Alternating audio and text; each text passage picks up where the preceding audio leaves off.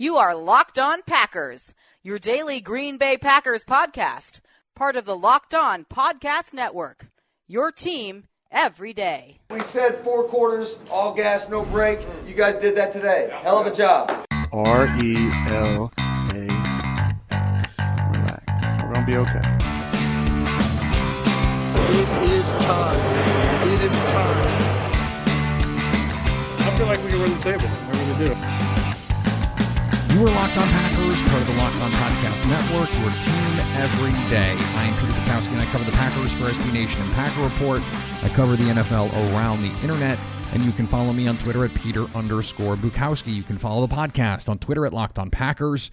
You can like us on Facebook. You can subscribe to the podcast on iTunes, on Spotify, on Google Podcasts, wherever you find podcasts. You will find Locked On Packers, the #1 Packers podcast in the state of Wisconsin, and the show for fans who know what happened. They want to know why and how. Today's episode is brought to you by Froedtert and the Medical College of Wisconsin, working hard to bring you what's possible for your health. The Froedtert and MCW Health Network is transforming the way care is delivered to make it easier for you to connect with the best of academic medicine when and where you need it. We're doing our self-scout evaluation today, so I treated the Green Bay Packers like they were a Packers opponent. When we do our scouting reports on Thursday, trying to put together a plan for how Green Bay is going to attack this team, how the other team might attack Green Bay, this is what the Packers coaches are doing. They're going through the process of having the offensive coaches evaluate the defense. Hey, Mike Pettine as Matt LaFleur, this is how I'm going to attack you if I'm playing you, and vice versa.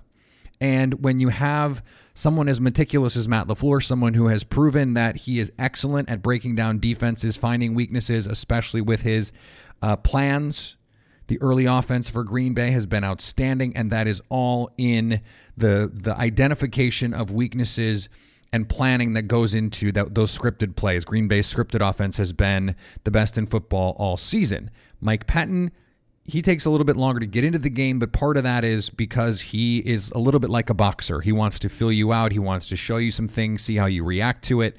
And it works differently with defenses when you do that, because offenses will do that too. They'll say, okay, we're going to run this play because we want to see how you react because we've got this counter coming later.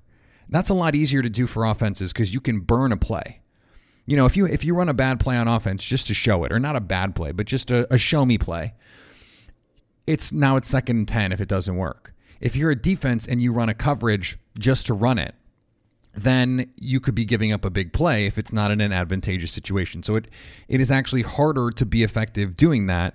And that's not to say that they haven't had success early in games. There are plenty of games this year where they have had success early in games, particularly creating turnovers and setting the Packers offense up in an advantageous position. Before we get to the self-scout part of it, I want to take a broader look at something that is I think part of the self-scout, because it speaks to a philosophy. As I went back through the Packers on their bye week as part of my self-scout, doing what the Packers are doing, I was so impressed with Preston and Za'Darius Smith that it made me ask a simple question to myself, and that is, would Green Bay, had they known Preston and Za'Darius Smith were this good, would they have gone in a different direction with the 12th overall pick? Would they still have taken Rashawn Gary? And I think the simple answer is, I think they would have, because you look at the contracts that Preston and Za'Darius got. Green Bay paid them to be premier players. Now, I think Preston Smith has outperformed his contract, and I think Za'Darius Smith has lived up to his contract. Remember, Za'Darius got not an insignificant amount more than Preston. So, the fact that they are playing like this is commensurate with the amount that they're being paid. So maybe it is the case that Green Bay saw these guys, they felt like they were undervalued by the market, and that paying them this amount was actually good value rather than overpaying, which is what a lot of people said, myself included. I felt like it was a lot. I felt like the Preston Smith contract was a little bit more in line with where we thought it would be. The Za'Darius Smith contract was well over what we thought it would be, although we have since come to find out that there were certainly other teams that were interested in him and Green Bay. And maybe they didn't have to pony up to the extent that they did, but that they understood that there were going to be other teams out there bidding for his services. He has absolutely lived up to expectations. Mike Smith said he had over a dozen pressures in the game. I think Pro Football Focus had him for 10 plus, and this is in a game where I believe he didn't have a credited sack. But this speaks to a question about team building, because I know that Rashawn Gary, it's not that his play is subpar, because when he's been on the field, he's been solid, especially in the run game. And Ben Fennell for The Athletic has pointed out that his pass rush in particular has gotten better. He flattens to the quarterback better. He is not getting ridden by quarterbacks as often. He is more capable of putting his foot in the ground, and he has created some negative plays simply by being in the right place at the right time. I do think it's fair to wonder, though, if Green Bay still takes this same tact, knowing how good Preston and Za'Darius have been. And they knew Rashawn Gary was going to take some time. I think the fact that they had those two guys made it easier for them to take someone like Gary, someone they knew was going to have to learn a new position, someone that Mike Smith was really excited to work with. He was not just their best player on the board, they had him as the best edge really in the draft, which is crazy to think, because Nick Bosa, Josh Allen, those guys have been awesome this year. Brian Burns was good until he got hurt, but they loved Gary's potential. And maybe that's just where it's going to be. What I don't want us to do, though, is to make this about a missed pick. It is way too early for us to be saying Rashawn Gary is a bust. It is way too early to say that the Packers should have taken a different player at 12. And there are a lot of fans. We had this discussion before the draft. There were a lot of fans who wanted a player who was going to come in right away and tilt the field for them. And number one, the odds of that happening, even at 12, are low. Only about 40% of all first-round picks are even useful players. And a good percentage of those guys take time to develop. I mentioned this on Twitter. Guys like Dee Ford, DeMarcus Lawrence, even J.J. Watt and Khalil Mack, Laramie Tunsil, Kyle Fuller, guys who were high picks, legit high first-round picks. Jadeveon Clowney didn't even really play his first 2 years because he's dealing with injuries. I mean, he's playing his best football now, and he was drafted in 2014. Bud Dupree is just now playing like an impact pass rusher. He was drafted in 2015. So we have to take the long view with this. It is not the case that because Rashawn Gary has not been a high-impact player in year one, that it was a missed opportunity. It was a missed opportunity insofar as you could have gotten a player that helps you in year one, but it might also be the case that that player does not have the upside and potential and would not have been eventually as good as Rashawn Gary. The example that I used initially was Andrus Peat, who is not good as a rookie, but was a Pro Bowler last year. Even if it takes until year 2, year 3, I mean, DeMarcus Lawrence was not an impact player until well into his career. Didn't even start, played 7 games as a rookie, didn't start a single one.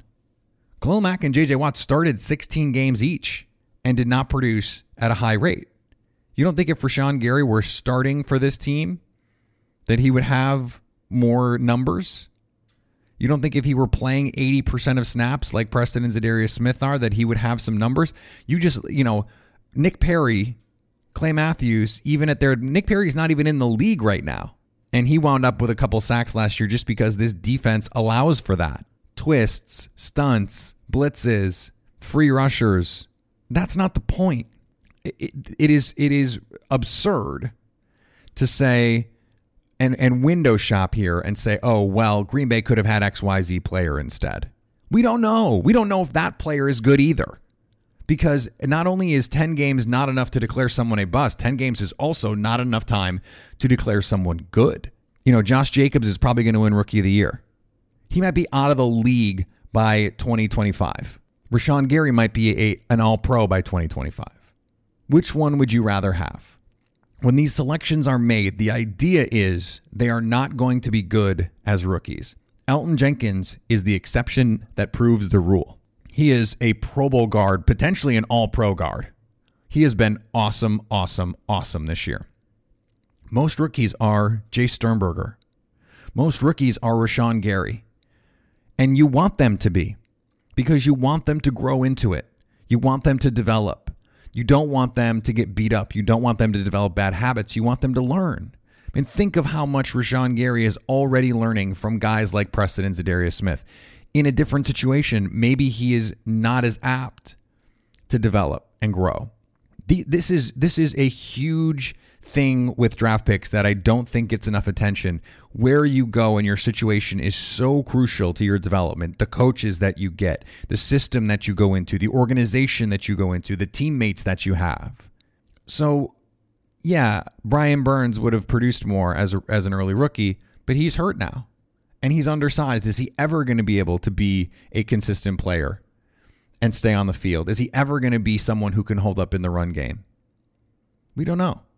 It is way too early for this type of complaining, frankly, because so many of these rookies have not been that good. I mean, it is easy to look at the highlights of someone like A.J. Brown or Hollywood Brown or even DK Metcalf and say, oh, well, the Packers could have taken that guy. Okay, maybe, but the circumstances were different. If the Packers take A.J. Brown at 12, everyone's going, what the hell are you doing? These guys are risk propositions, and you have to do risk assessment. So even if you only have a 15% chance of hitting and you hit, it's not the case that the whole league missed. It is potentially simply the case that in that 15% is baked into the perfect situation, the perfect offense, the perfect quarterback. There are a plethora of factors that go in, and maybe they're different on another team that do not allow for that fostering of growth. If Rashawn Gary is starting for the Oakland Raiders, let's say, a team that had interest in him, you don't think he's playing like Clelin Ferrell is? You don't think he's starting and playing 70% of snaps? And then teams aren't complaining. And if he were starting, you'd be going, what are Preston and Zadarius Smith getting paid for? Rashawn Gary's starting. We have to give these guys time. We have to give Jay Sternberger time before we can say it was a mistake to take him over Terry McLaurin. These players take time. And maybe more to the point, this team coalesced faster than I think a lot of people thought they would. I'm sure Brian Gutekunst, when he's paying all this money, is thinking, yeah, this team has a chance to be good right away, but not this good. Not 8-2 through 10 games good. Not Super Bowl caliber right away good, because that was not the team they were the last 2 years. And this team is doing it without Aaron Rodgers being A-plus Aaron Rodgers. I just want everyone to sort of pump the brakes on this. We will not know for a year or two how good a draft pick is. It takes time. It takes time. And it particularly takes time at two positions, pass rusher and offensive line, because there's so much about technique. There's so much about study and polish. I think, there are certainly tight end because of the learning curve takes time as well. But in the trenches, very few guys excel right away. And guys like Elgton Jenkins, who have so much experience, who are, he's an older prospect. He had that polish coming out. He was ready. Most guys aren't. And I think that's something that we have to remember here. All right, you're going to want to be paying attention to this, because during Thanksgiving week, MyBookie is offering a risk-free bet on the Bears-Lions. Simply choose a team against the spread for up to $250. If you win, congrats, you've got extra holiday spending money. If you lose, congratulations as well. MyBookie will give all of your money back. It's a no-brainer because you literally cannot lose. It's no risk, all gravy. It doesn't matter whether you're an experienced player or a first-time customer. MyBookie welcomes all to play, so quit waiting and sign up today. And now MyBookie has a patient customer service team that can walk you through the process, figure out how parlays and teasers work. If you join on Thanksgiving week, you'll still have one last shot to take advantage of that incredible sign-up offer, and that one's easy. Pick the game against the spread. No supreme knowledge necessary there. Just go to mybookie.ag, make your first deposit with promo code Locked On. MyBookie will match your first deposit dollar for dollar to jumpstart your bankroll, and that's on top of your risk-free bet. Let me repeat, there is a guaranteed deposit match and a risk-free bet for Thanksgiving. So if you're a true football fan, you do not want to let this opportunity pass you by. You simply can't lose. Make sure you do your part and support your team this season. Hop on the gravy train and get in on the action with MyBookie. Because at MyBookie, you play, you win, you get paid. The Froedtert and the Medical College of Wisconsin Health Network offers many same-day care options to fit your busy schedule. Your health is important, so stay on top of it this football season. Take advantage of what is possible through one of the many convenient ways to get the care you need from the area's leading physicians. In need of primary care, personalized care is delivered at more than 40 health centers and clinics throughout southeastern Wisconsin. Many locations offer Saturday and extended evening hours. You can even schedule that appointment directly online. Prefer to save yourself a trip? Schedule a visit site with your own doctor through the safe and secure MyChart app. Or request a virtual clinic appointment 24/7 and be seen by a board-certified provider in 30 minutes or less using your phone, tablet, or laptop. For more serious conditions, staff at urgent care clinics and emergency departments are ready to treat you when you need it most, even late at night. Whether in the comfort of your home or at one of many convenient locations, Froedtert and the MCW Health Network staff will provide you with exceptional care rooted in innovation and discovery. To learn more about all these care options, visit www.froedtert.com/care or call 1-800-DOCTORS. The Froedtert and the Medical College of Wisconsin Health Network. This is what is possible. All right, let's get to the self-scout here. The Packers defense is the best place to start because it is the most concerning unit, I think, for most Packer fans. And it is interesting because they are 19th by DVOA, 13th against the pass and 25th against the run. But they have played the most difficult offensive schedule in football. And not just the most difficult offensive schedule in football.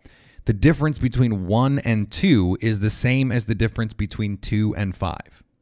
So a lot of you are worried about the team, and I understand that, and rightfully so. But I think there are a lot of things burned in your mind that are more a result of playing a lot of really good teams. And there is, as I have mentioned before, compelling data that suggests defense is a lot more about who you are playing in terms of being predictive than anything else.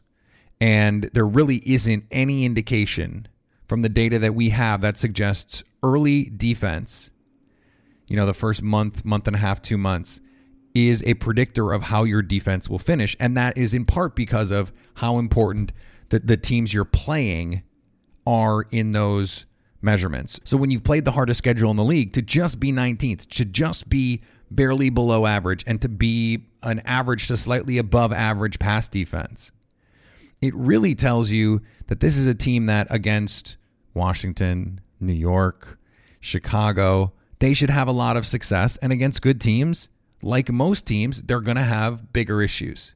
And you just need to be, you need to get a couple turnovers. You need to try and manufacture some things, as most teams do, to win those games. They're 9th in pass rush win rate, 6th in pressure rate, 10th in adjusted sack rate. They are winning the battle up front in pass rush. The problem is in the run game. They're 32nd in adjusted line yard. 32nd. There are 32 teams. So that's not ideal. But Kenny Clark the last 2 weeks has been really good. He was awesome against Carolina. It is the Tyler Lancasters, the Montravius Adams, the Dean Lowrys, who they just paid, Kingsley Keke. I think, for as much as Packer fans want a receiver and they want an offensive tackle, if Brian Bulaga is going to go, obviously that's priority number one if Brian Bulaga is not playing. But, I wouldn't be surprised if defensive line were a priority for them. They are huge on trying to win in the trenches. I don't think they're going to convert Rashawn Gary, though. It's someplace that I think I'd like to see him play a little bit more in base. Just put him out there at 5 technique and see what he's got. Don't just put him there in sub package, because I think he's strong enough. I think he's big enough to take care of it. That would be something that I would look at if I were Mike Patton, because it's another way to get him on the field. It's also a way to keep those guys fresh as you rotate through. One thing I also notice is they can be slow to get aligned. And Carolina tried to take advantage of that. Part of that is because they do like to stem, but another part is they've just been a little slow getting the calls in at times. Carolina tried to quick snap them a couple times, and it exacerbates the problem that they have of busting coverages.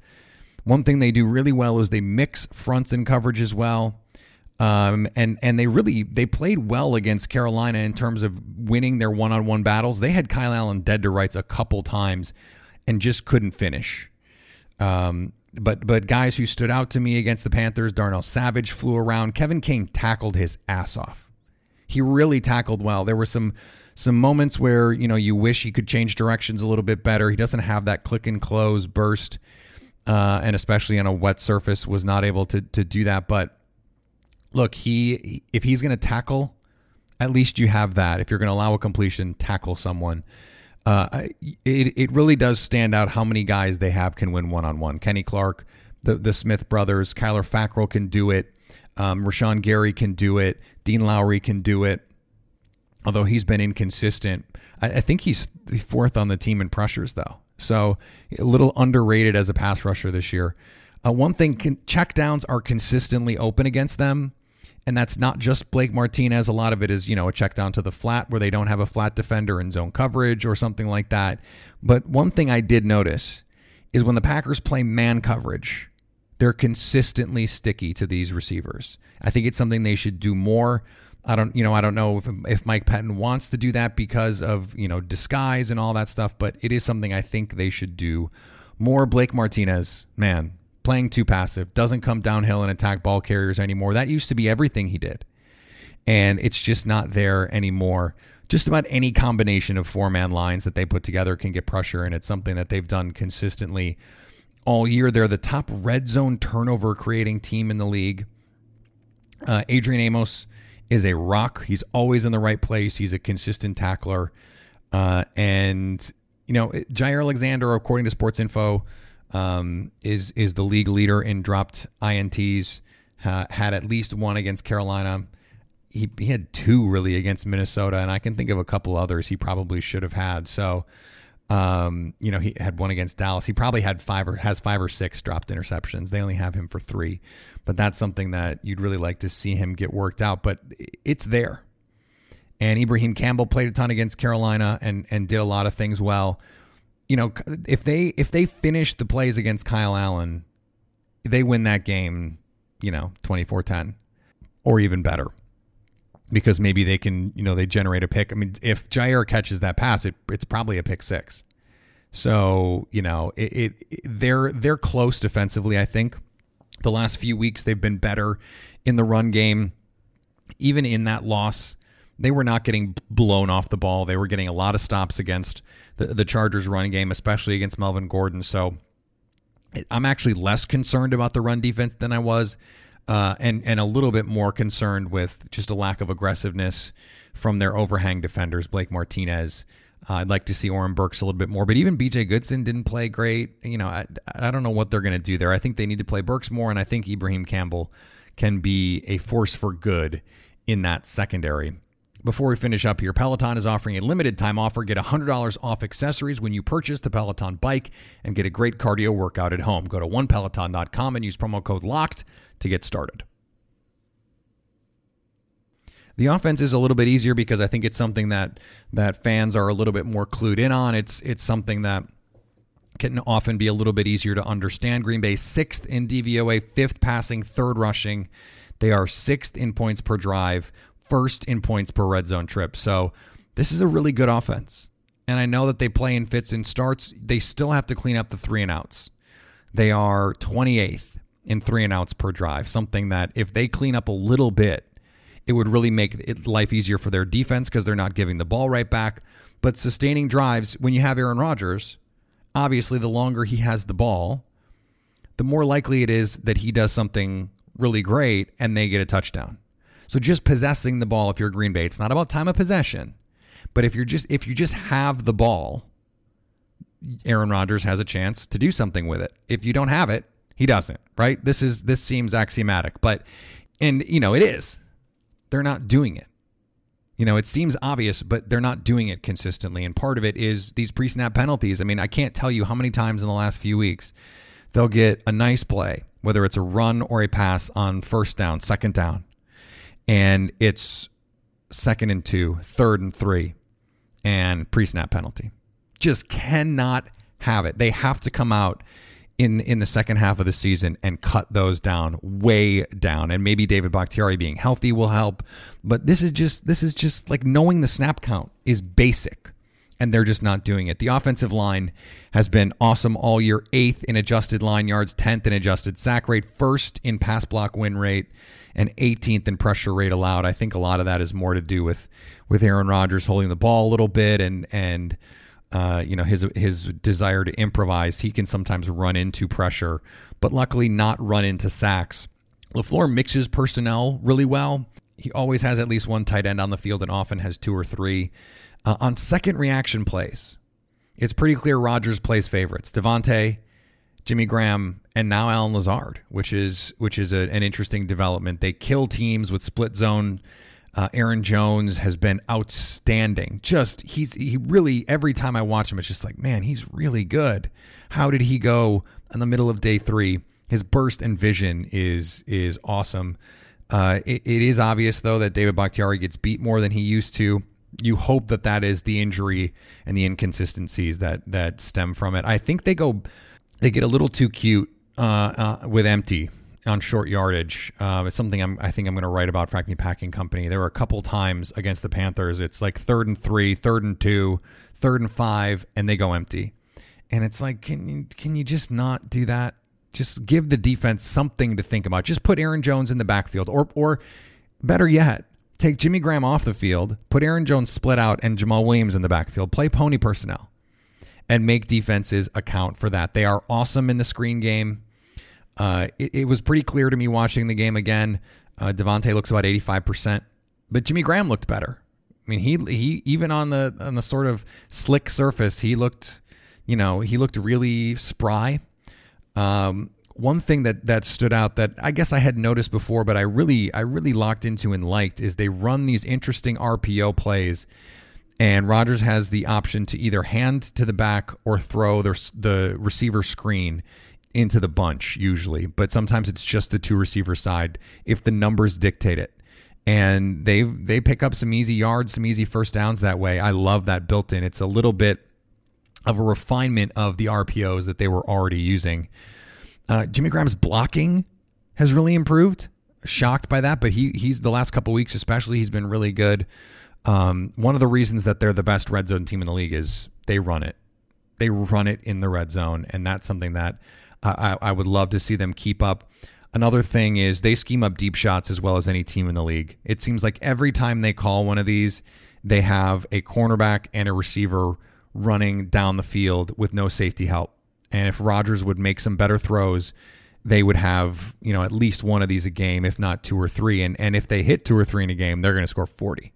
I mean, that's what they did against Oakland. I mean, when he hits those plays, there's just no stopping this offense. Against Carolina, I mean, he missed, maybe 5 throws that we'd expect him to make. A couple were deep shots, and it's just not the vintage Rodgers we're used to seeing.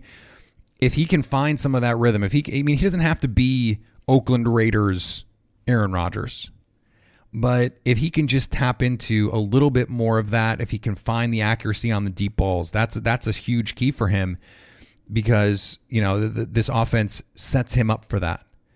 So get that ball to Devontae just a foot more to the inside, and he might score. And if you lead him down the field, he almost certainly scores. Those are the plays that you just have to get a little bit more in sync. And they can do it because they did it early in the year. Rodgers was hitting those plays to MVS. MVS has not played as much. He's not 100%. So you have to sort of recalibrate when it's Devontae Adams out there, Allen Lazard out there. They're still trying to put this together on the fly. And if it all comes together, this offense can be absolutely deadly. They can be a team that every time they go out there, they're a threat to score 30. And I think they already are. But, they hit pockets of inconsistencies in a way that a lot of the previous Aaron Rodgers good offenses don't. They just can beat you in more ways now with the run game and everything that they bring to bear from that part of it. and that makes them so tough to defend. We're going to have a lot of time to talk about San Francisco next week. We're going to preview that. It did strike me that neither of these teams have a ton of players who have been in big games, and I think it's going to ultimately tilt in Green Bay's favor because a lot of the key positions, they have guys that have been there and done it. Devontae Adams, Aaron Rodgers, and even some of the guys like Kenny Clark, Zadarius Smith, albeit in a backup role, and David Bakhtiari, Brian Bulaga. I mean, those are guys that have been in playoff games. They understand the stakes here. They understand what it's like to be in those pressure moments, and I think that is going to benefit them against a team that is young and hungry, but totally untested. And in their first big test, we talked about it yesterday, Jimmy Garoppolo was bad, and they didn't look great. If they're not creating turnovers, I don't know what they're great at, because the run game has come and gone. Kyle Shanahan didn't commit to it. We know this is a problem for him at times, so it's going to be fascinating to see. No Periscope tomorrow. This is it for the week, just these 4 shows. And go check out that Billy Turner feature if you haven't read it. It is tandem content to the show from yesterday. If you haven't listened to that, go back and do that. You can follow me on Twitter at Peter_Bukowski. Follow the podcast on Twitter at Locked On Packers. You can like us on Facebook. You can subscribe to the podcast on iTunes, on Spotify, on Google Podcasts. And anytime you want to hit us up on the Locked On Packers fan hotline, you can do that, 920-341-3775, to stay Locked On Packers.